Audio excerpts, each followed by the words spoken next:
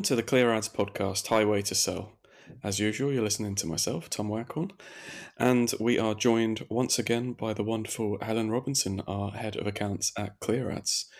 This week, we're going to be diving into our new podcast series on enterprise brands and how Amazon advertising and that entire landscape can benefit big brands, high street brands, enterprise brands. So if you are one of those, stick around to hear what tips we've got. This week, we will be talking about Amazon's demand side platform. So that's Amazon's DSP and how you as an enterprise brand can utilize that to drive targeted programmatic advertising campaigns across various channels on and off of Amazon.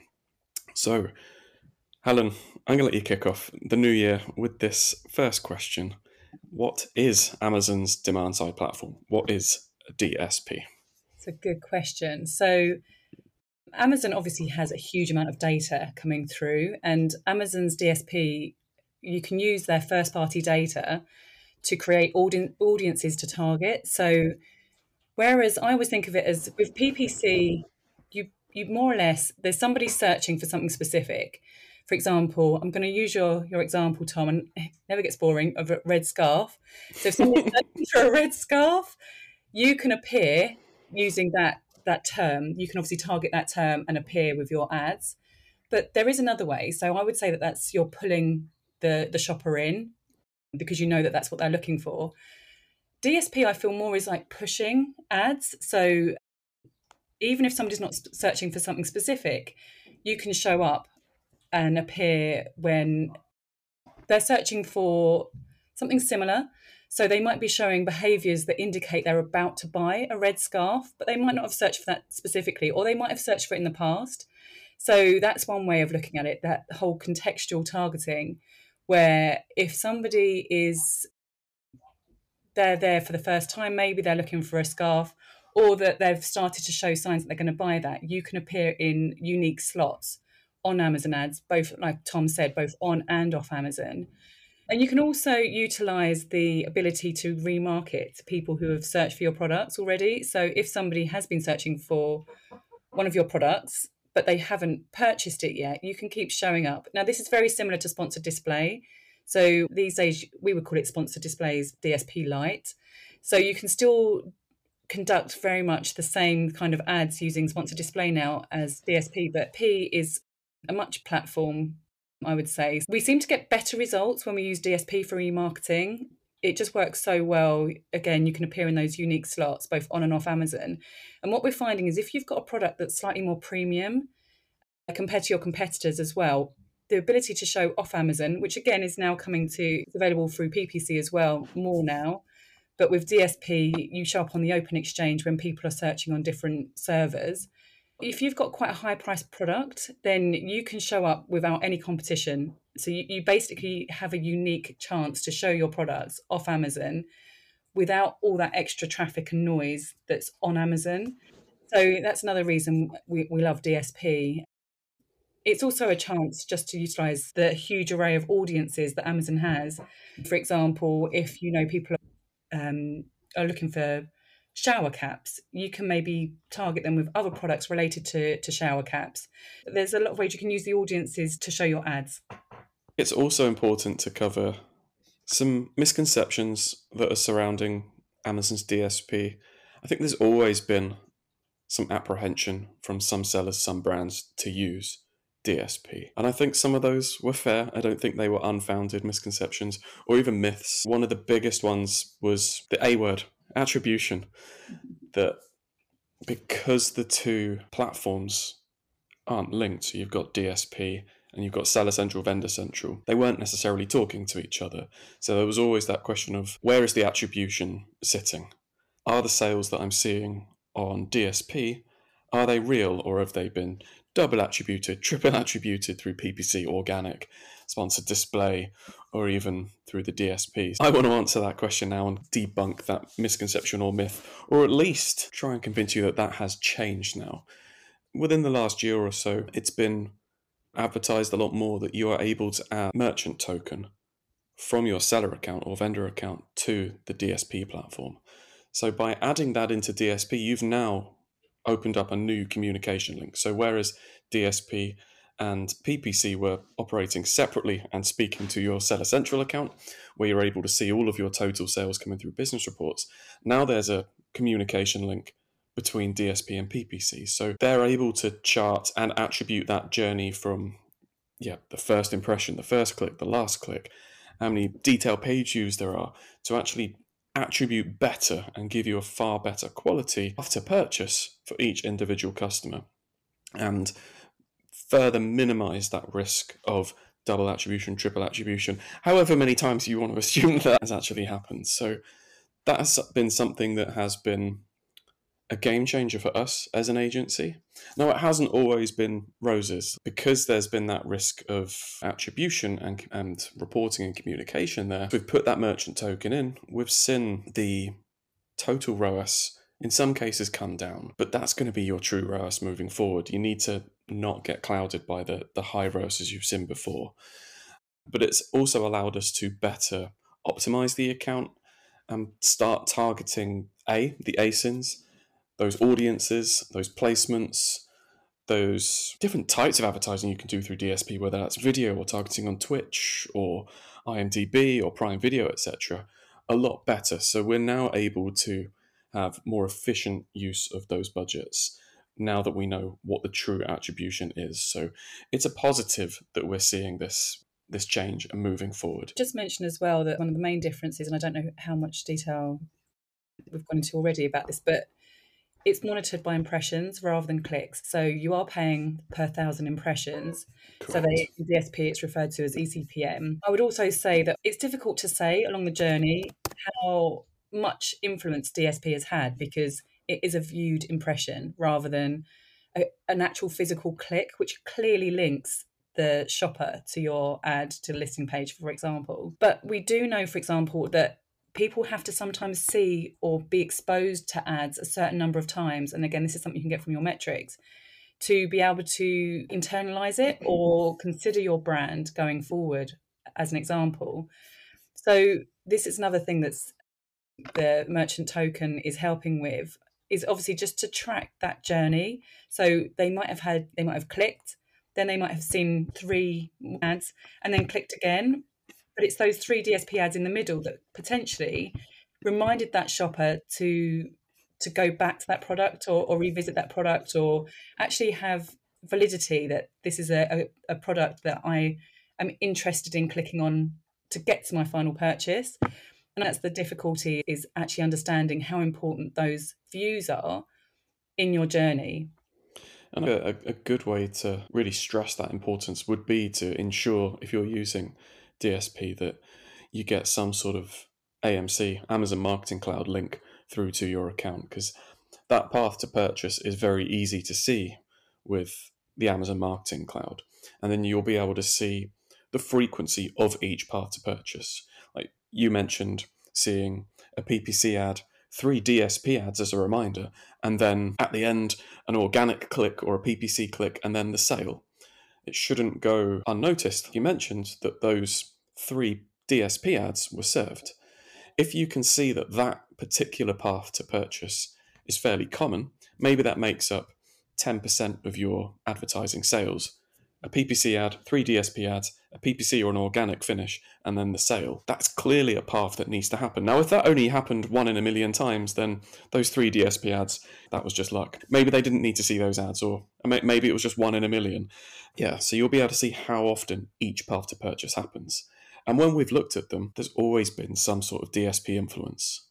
I remember reading an article about a guy who bought a Jaguar, when he was in his 50s, for example, and somebody said, when did you first know you wanted to buy the car? And he said, when he was about 5 years old. So you might have to see the car and see the ads on the posters and get that whole sort of experience. I know obviously it doesn't normally, let's hope an Amazon sale doesn't take that long, but you can see how something can internalize for quite a long time before a sale is actually finalized. So it's all those touch points along the way that actually are really important. But also, if your ad hadn't shown, somebody else's ad might have done in that space. So never underestimate the power of blocking the competition with the ads that you're showing as well. Yeah.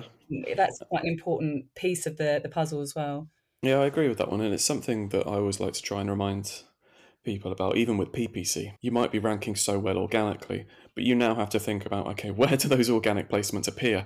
They're all below the fold. You have to scroll to see those organic placements. So yes, you might be organic 1, 2, 3, 4, or 5, but if the sponsor brand ad or the sponsor brand video and then the first row of sponsored results are powerful and strong and convincing enough that someone will click through and purchase, and you're not there because you're adamant or determined that because you're organically ranked well, you don't need to advertise, then no one's going to see you anyway. So does it matter? I would say your organic rank is incredibly important because there is that scroll.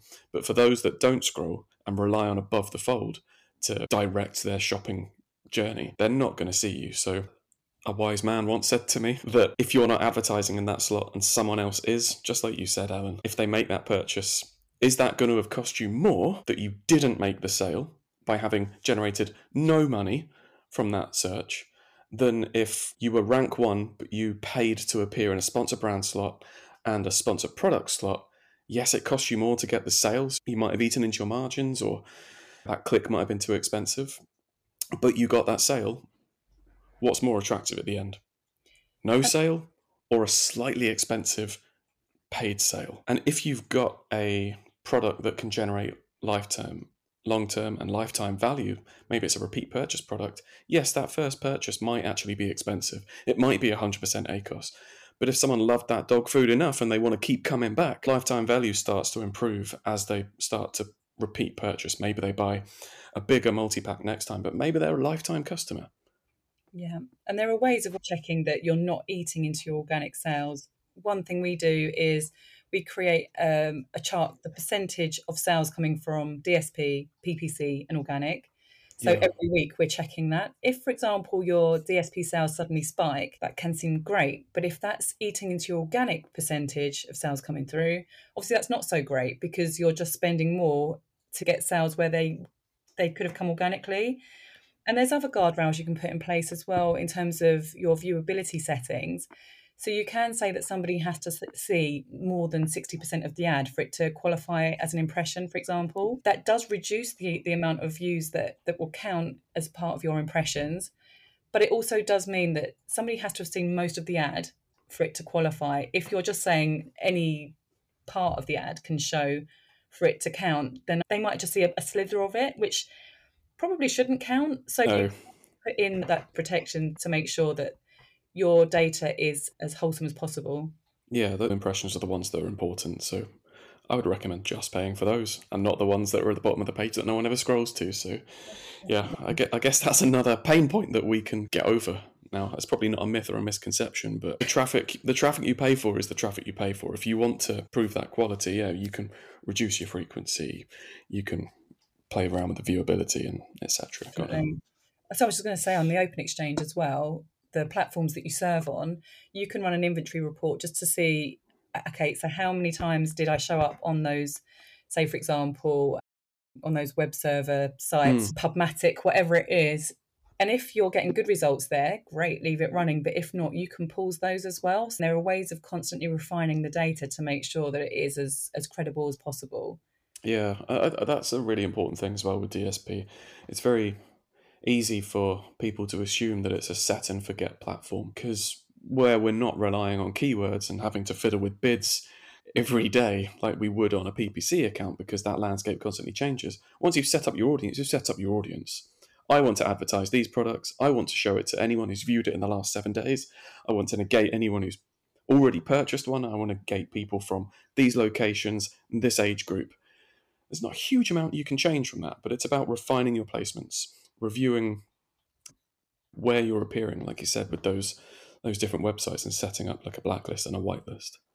I suppose that is the thing that's still very different from DSP and sponsor display as well, is those layered audiences where you can Yeah. really refine, because that still hasn't come completely. It's getting better. Sponsor display is improving all the time, but there's still so much more the types of audiences you can target with DSP as well.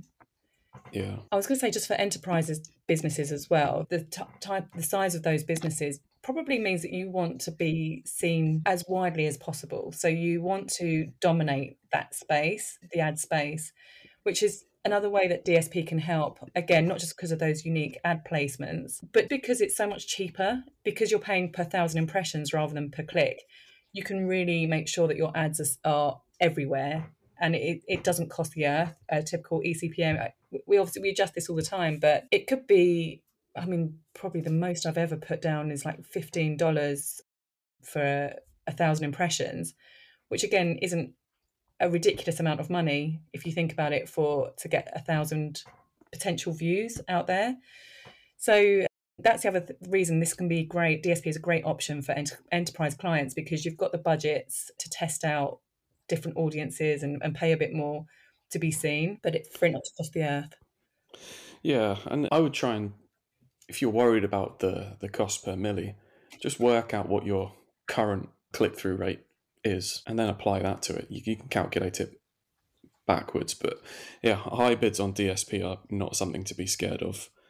I definitely agree on that one, Helen. So I suppose how to use DSP for maximum impact is really just to test everything, just to test a range of audiences. You can make it very broad. For example, this is my category, target the whole of America.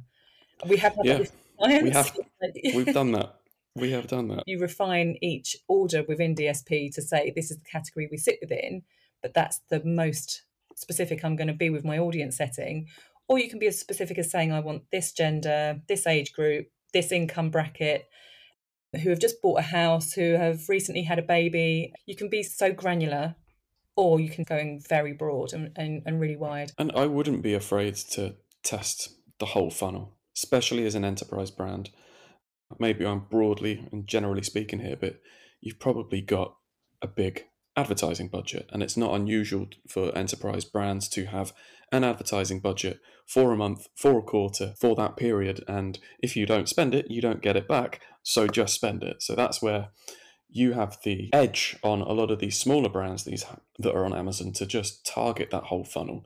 You don't have to necessarily play it safe from the get-go and just target the low-hanging fruit. See how you can do with remarketing. You can very quickly move up the top of that funnel and hit those shoppers in the awareness phase. So they might not even be aware of your brand. They might never have heard of your brand. They might even not know what your product is. You might have a very unique product that is solving a problem that people didn't know you'd generated the solution for, which is where you can start. I don't know, maybe you've come up with some crazy stable tracking tripod for YouTubers or extreme sports users, etc. You can target those people who are actually partaking in those sports. You can target people who are running YouTube channels, or you could target people who have purchased other recording equipment and have built up that lifestyle. And you can show them your new wonderful invention or solution to a problem. Yeah, it's really powerful. And you can build that based around the shopper profiles you think exist. So you might have multiple different personas that you think you can target. Like I've already mentioned, the extreme sport user for that. Target the equipment that they might be buying. Target the websites that they might be appearing on contextually. Target the age ranges. Target the locations that people might be traveling to, for example. And you can even target economic groups. If you think you're going to appeal to someone who's earning a certain wage per year, who has a certain amount of disposable income, you can even target them. And then, yeah, by all means, introduce remarketing, but you've then got that power and that budget on that edge to target. I wouldn't necessarily say that you need to do it gradually either. I know that when Amazon themselves run a DSP, their first protocol is to start top of the funnel and trickle down to work out what audience you would remarket to. And if we're targeting a small brand, we would actually flip that, and we would start with the bottom of the funnel, find out really what's working before we start introducing those products at the top of the funnel. But I think with enterprise, you can hit that whole funnel from day one because you've got that bigger budget. You don't have to worry about being too cautious with it and where you can test it and where you can get the most efficiencies. You can throw it all in day one and then work out where the efficient areas are as you go. And that's the thing about the more sales you have, the quicker you can get the data through. And that Yes. you can work out your overlap audiences as well. So there's a great feature within DSP whereby you can say, here's my best performing audience. Take a look at this and layer it with an affinity score with other audiences that would be primed for my product. And sometimes there's some really surprising results. I'm trying to think off the top of my head of some examples. It could be like you've been selling watches, I don't know, for example. Just throwing out there, this is something similar to what I've had in the past. And actually, Volvo drivers are a really good overlap there. There's quite a good affinity with people that drive Volvos and people that buy that product. And it's something you would potentially never have thought about before, but is worth testing always. So the higher the affinity score, the more chance there are that those types of shoppers, the people who have shopped for similar products in the past, will be in the market for products similar to yours. And there's no guarantees, but that's why it's good to have a large budget that you can test these things out. I think that's another thing we need to cycle back on as well, is all of that information that Amazon gives you. It's first-party data. This is very different to other DSPs where you're just running off of third-party data. We have access to all of that information that Amazon has from the people who have viewed your products, clicked on your products, purchased your products, sniffed your products, I don't know, literally everything that you have access to. So don't just go with what you think is your target audience. It's very easy to generate that customer profile yourself, but use the reports that Amazon's got, because they'll be able to tell you where your customers are and what other categories they're in. We've had some really unusual results as well, where somebody's bestseller isn't necessarily the product that performs best on DSP. So again, it's good to be able to test a range of products, not just your bestsellers, which is probably where we would start, but then testing other products to see how they fare, because that's another way of identifying opportunities for outliers, products that don't normally do as well on PPC because cost per click, it's a little bit out of your reach. But actually with DSP, they can perform well because it's, as I've mentioned before, it doesn't cost quite as much to advertise those products. Yeah, and I think, to me, maybe I'm wrong here, but I think one of the reasons why we see products that work well on PPC maybe not do so well on DSP, or vice versa, the ones that didn't work on PPC work well on DSP, is that remarketing factor. That if it's working so well through PPC and organically, that's probably why you don't need to remarket, because it is working. Whereas those ones that aren't getting those final sales from the clicks, they do work with remarketing because we've had to serve that reminder, because we have got the product back in front of that customer and made them think, actually, I do need this. They've had that time to consider. So I think that might be one of the reasons. Yeah, and I think one of the newer features as well, there's a whole new contextual feature within DSP. There's always been contextual targeting, but Amazon have improved it to the point where actually now you can target a category, for example, and somebody can be there for the first time. So there's no prior knowledge of what they're going to do, but you do know that, for example, if you were selling umbrellas and it's a rainy day, somebody might go on for the first time ever to a page and start looking for umbrellas, and you can then show up. So there's ways now of getting in front of people without having to have prior knowledge of what they were going to do or what they've done in the past. It's becoming much more responsive in that respect. So it's almost like being a shop front and a brick store. If somebody needs something, they literally walk into the shop and buy it. It's that kind of mentality, I suppose, is that somebody needs it right now. You don't have to have too much prior knowledge of their behaviours. You can grab them in that moment. Yeah. And talking of brick and mortar stores, obviously that's not something we can target with DSP, but I think with DSP, we always talk about the remarketing, appearing on Amazon, appearing off of Amazon. But I guess for enterprise brands, what are going to be some of those important placements or features that we can use with advertising that might not have been so attractive for smaller brands? Because I think we have tested in the past things like advertising on Prime Video, but they need such a big budget to actually get the wheels moving. I guess it's always one of those running jokes that Amazon will say, oh, if you want to advertise using this feature or with this placement, we're going to need at least $10,000 a budget for the month. And you're like, that's too much. I can't afford, that's not even my normal DSP budget. But I think as an enterprise brand, those features start to become more accessible, more attractive, and less of a barrier to entry if someone can afford to pay $10,000 for a month or 2 months to run a video ad on Amazon Prime so they appear prominently on those popular programs in between episodes or in front of a movie. You can actually get your products out there, and also not having to worry too much about making that a remarketing audience and just hitting people. How many times have you watched the television or a movie and seen an advert for a perfume or a car, those high ticket items from those popular brands? Now, we're not going out and buying them every single time, but someone is. Someone might be booking that test drive, or someone might be buying that perfume for a loved one on an anniversary or a Christmas or a birthday, or just for yourself if you know that you need that. But so there's always a need for that sort of advertising. The other thing I suppose about, you just made me think about enterprise clients, is that they've probably got a creative team. So Yeah, it's easier to create something like an audio ad, which you can run on DSP, that to put that together, because that might be too expensive for a smaller client to manage or create. So actually, if you've got that capacity and you've got a bit of a higher budget to test out audio ads and yeah. not worry too much about what the results are, but just again, for exposure for your product, just to get your name out in the public domain as a respected brand, that's something else we've seen clients try. And because there are fewer people doing it, there's less barriers to entry for that if you can afford to test those kind of things out. And I think you just made a very good point there. We are talking enterprise brands. And to be an enterprise brand, there's generally going to be some knowledge of your brand already.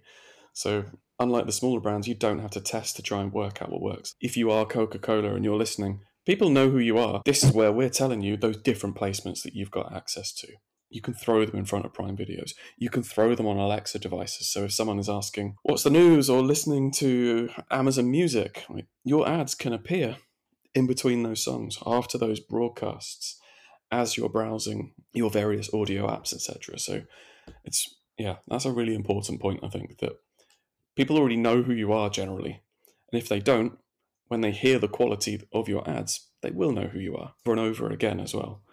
Because you're not so worried about ad immediately getting a strong click or a click-through rate and getting a sale. Something else to mention as well is obviously you don't have to sell on Amazon to run DSP either. You've got link out campaigns, which are for people who don't have services on Amazon, who don't sell products on Amazon, but might have services off Amazon.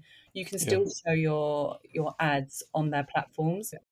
That's just something else to think about. This isn't exclusive to Amazon sellers. Yeah, that's important as well, because some of these enterprise brands, I already mentioned cars. It's not easy to buy a car on Amazon, is it? But we've sold package holidays through DSP, like directing people through to those websites where they can craft their own experience, or maybe just purchase a hiking trip through that. There are multiple things we do. We've sold insurance through Amazon DSP. Like they don't have a physical presence on Amazon because it's not a service that Amazon offer yet. And training courses as well. That's something else. Yeah. There's all sorts that have been sold through Amazon. So don't be put off by it being a physical product marketplace. In terms of how you access DSP, there are a couple of options. You can speak to Amazon and they can run DSP ads for you, but there's typically quite a high monthly fee to do that. The other option is to obviously speak to an agency like ourselves to run your DSP for you. And there's a third type where people actually manage to get access to DSP platforms themselves, but that obviously is a much longer, lengthier process, which you've got some hoops to jump through to prove your worth for that. So in terms of finding an agency to do this for you, I would always just say, once you decide to do DSP, just talk about the practicality of that. So DSP isn't for everybody.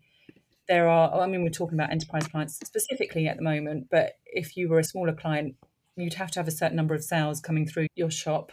For example, I'm calling it a shop, your account, because it is about numbers. So DSP is very much about building audiences. And if you're not selling enough products, you're not getting enough data through to make it worthwhile. So that would be one reason you probably wouldn't be a good candidate for it. However, the more people that do DSP, the more, I suppose, the less you have to pay to do this now, or to test it out. Because, for example, we've just run a deal where you can just do like DSP Lite, where we literally just test it out for you to see if it's worth pursuing. Yeah. So I think there's more agencies offering something similar now, whereas before there were quite big barriers to entry for some clients.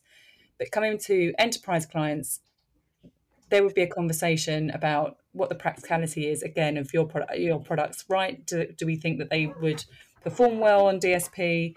If it's people making a one-time purchase, you've completely written off the whole repurchasing orders that we could access. So it's then, okay, so how big is the audience that we can look at the top of funnel? How many new people can we reach out to? because every client is a new client. For example, we have had that in the past where it's a very high ticket item. You're never likely to buy it again. So how would DSP work for you in that instance? And then it's looking at the sales funnel and all the touch point or the hits that you can get coming down the funnel, the audiences. You get like Amazon offers a really clear breakdown of when you type in an audience search, for example, premium watches, it will give you a list of audiences you could target and what the size of that audience is as well. So you kind of get a measure of how well your ads will run on against those audiences and whether it's worth pursuing in the long term. Yeah. You touched on something there that's just made me think of something, that with the enterprise brands, you're probably already in this mindset, but your ad campaigns don't have to run forever. With PPC, you're usually targeting that same audience over and over and over again with those same keywords. Yes, we're reviewing the keywords, finding new opportunities, but it is a campaign to advertise this product from people who search for the keywords that should trigger this product. But with DSP, you've got a lot more creative control, like with the audio ads, the video ads, whether that's on Prime or Twitch, etc. But you're probably going to be releasing new products on a regular or at least a semi-regular basis. If you are, let's say you're Coca-Cola, you're going to have different campaigns going on different times a year. So their advertising is very different at Christmas compared to in the summer. There's a very different vibe about drinking Coke and refreshing and being cool and getting that cold bottle in the summer compared to the big Santa lorry at Christmas. Your ads don't always have to run all the time. You don't have to worry about them getting a conversion. They can be there to generate awareness and go out and buy this bottle. Yeah, because you've seen it, it's been attractive, it's put you into a mindset, a vibe, a mood, because it's summer, for example. So you can run those short-term creative campaigns through DSP and cycle those or rotate those or update those for a different season. Whereas with PPC, it's I've got my keywords, maybe I can introduce a gifting keyword at Christmas, for example, but yeah, it's a bit more difficult to have that creative control outside of a sponsor brand where you're still limited on your placements. But with DSP, they can appear everywhere and anywhere, multiple formats, visual, moving, audio. With DSP creatives as well, something that I do love is that you can add a review. So you can go and find a very relevant review from your 5-star reviews that you've been getting, and you can add that to the creative itself. And again, it's all about that customer trust. So if somebody sees something specific, like for example, say you sell a specific premium hair care brand, and you can find a review that mentions how your hairdresser recommended this product and it's been working amazingly and you've been buying it ever since. It's that kind of reiteration of how good your product is and how suitable it is for your needs, as an example. And those can be seasonal as well. Yeah, definitely. If you're approaching Christmas and you've got a great review talking about it being the perfect gift, that's a great time to do that. Or if you're approaching summer and it's a product that's really good for cooling something, find a review that not only praises your product but is also relevant to that season, that might attract more people to it than just a generic review saying this was good, 5 stars, would buy again. Exactly. Yeah, my wife loved it and now she's buying it every week. So it's that kind of reliability. It's a bonus headline for you that has actually come from someone who's purchased your product. So yeah, indeed. Yeah, it's another area to not set and forget, which is, I guess the misconception that we've mentioned earlier, that is the sort of thing that would be reviewed and cycled in and out every so often when the situation fits. Thinking about, if we were talking about difficulties with setting up DSP for a very large client, it's not like PPC where you can set up lots of very small campaigns just to test out how they perform. With DSP, you create orders. You're trying to find the best product that will respond to your ads.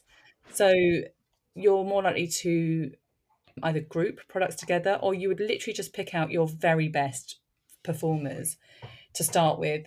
And again, I'm saying to start with because over time you might see that actually you're promoting one product, but actually another is through brand halo sales, bringing in more. So that's when you might then use that data to bring in other products. But in terms of setting it up, DSP is a much bigger platform to set up. It's like, I always think of it as like rolling a stone up a hill.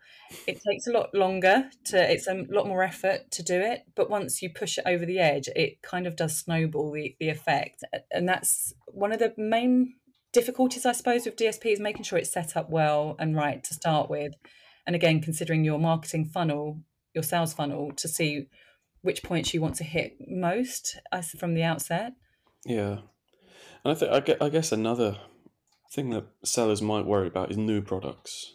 Because with a new product, you don't have an existing audience. And that's where you need to get out of that remarketing mindset that if I'm launching a new product today, I can still successfully launch that on DSP alongside my PPC launch, as long as I've got a good enough catalog of products that I can cross. So maybe this is a new version. This is the iPhone 14. Last year was a 13. I can target the people that purchased or were early adopters of my products last year and show them my new model that they can purchase as well.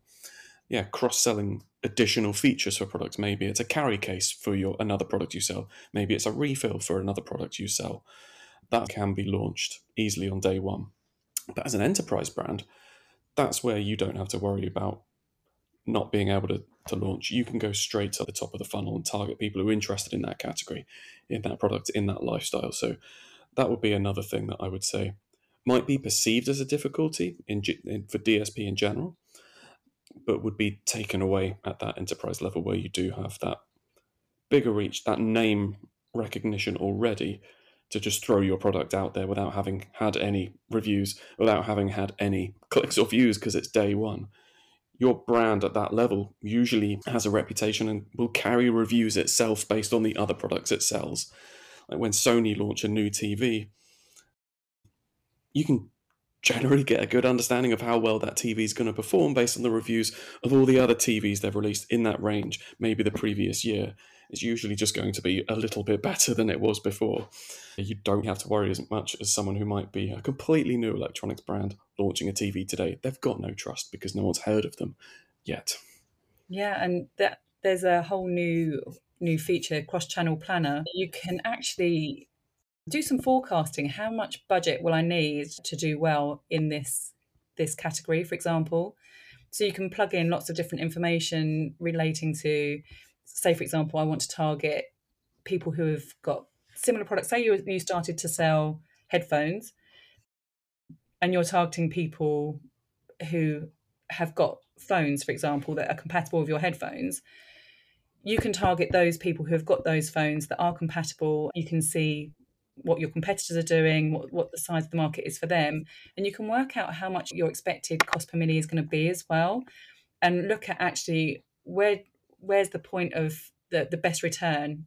So if it's $8 per 1,000 impressions, once it tips past that, you might actually not get many more sales. So you can actually say, this is probably the most I'm ever going to have to spend per 1,000 impressions. You can work it backwards from there and about your conversion rates and what you would expect to get from targeting those audiences with those products.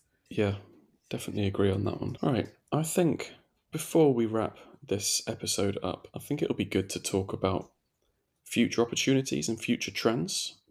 We ran a webinar a couple of months ago. You'll be able to find that as a podcast episode, but also available on our YouTube channel to watch that full webinar. We had guests from PackView, and there were 2 guests from PackView who actually helped set up PackView's own like DSP integration and the Amazon Marketing Cloud integrations they've got within that. And something they mentioned was keywords, and that's not something that we can actually do on DSP.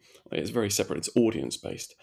But they mentioned that soon you will be able to, at least starting through the Amazon Marketing Cloud, build DSP audiences and campaigns based around keywords. So at the moment, if someone types in a keyword, you need to appear then. They need to be searching for it now, but it could be a case of, here's my 5 best performing keywords. Can you target anyone who has searched those or is searching those currently? So there are going to be some changes to make it a bit more seamless between PPC and DSP. Yes, different placements.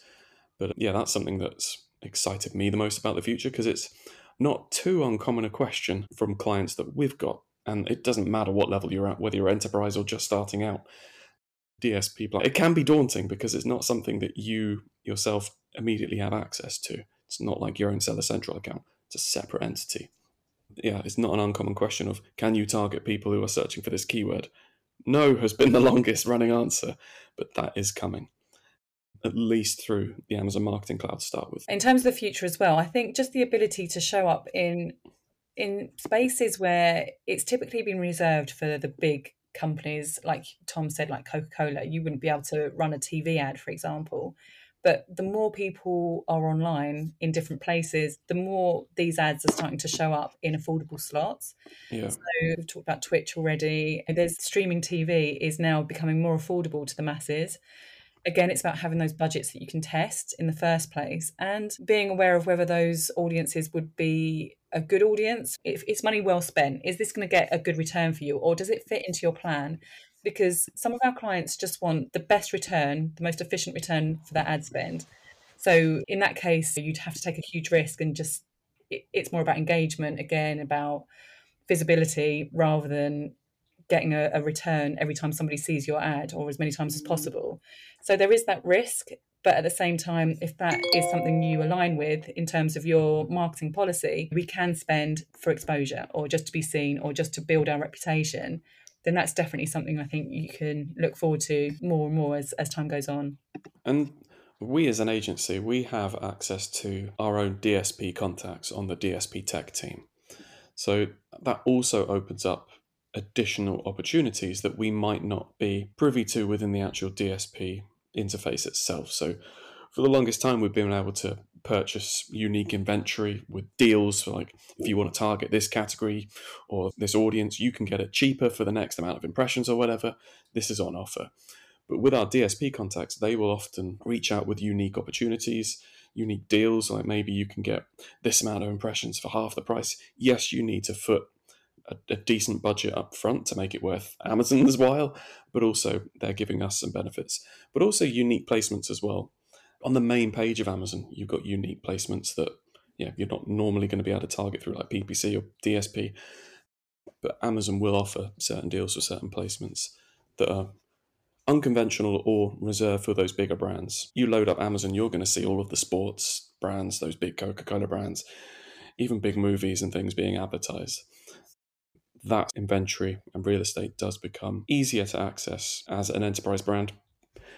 Purely, I'm not going to sugarcoat it, because you've got more money to spend and are more attractive to Amazon at that point. Yeah, agreed. So, Helen, as we wrap this up, what would be your main takeaway that you'd like our listeners to remember about Amazon DSP for enterprise advertisers and enterprise brands? The key takeaway is just to be open-minded, because there has been a lot of trash talk about DSP in the past, but I do genuinely think people need to revisit DSP as an option because of the changes that have been made to safeguard the attribution and to make sure that it is more viable.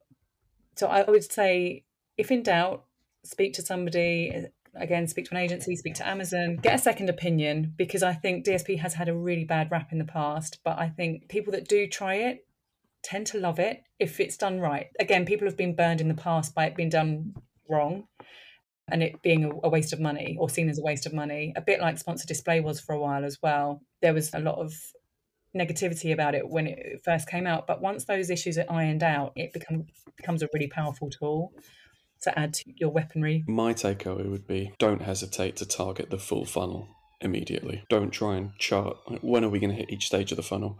As an enterprise brand, you do have that power of that brand recognition. Start targeting the awareness stage, the consideration stage. At the same time, you start targeting your existing loyal customers. So thank you for tuning in. As usual, thank you, Helen, for joining us and sharing your expertise. If any of you who have been listening are interested in exploring DSP further, please don't hesitate to get in contact. You can find us on all of the usual socials, but you can find us on our website at www.com, and someone will be more than happy to speak with you, strategize with you, and figure out if the DSP is a good fit for your brand. So until our next episode, it's goodbye from myself and goodbye from Helen, and we will see you soon. Don't forget to comment, like, subscribe so you don't miss a future episode, and share this with any of your peers and colleagues. Bye.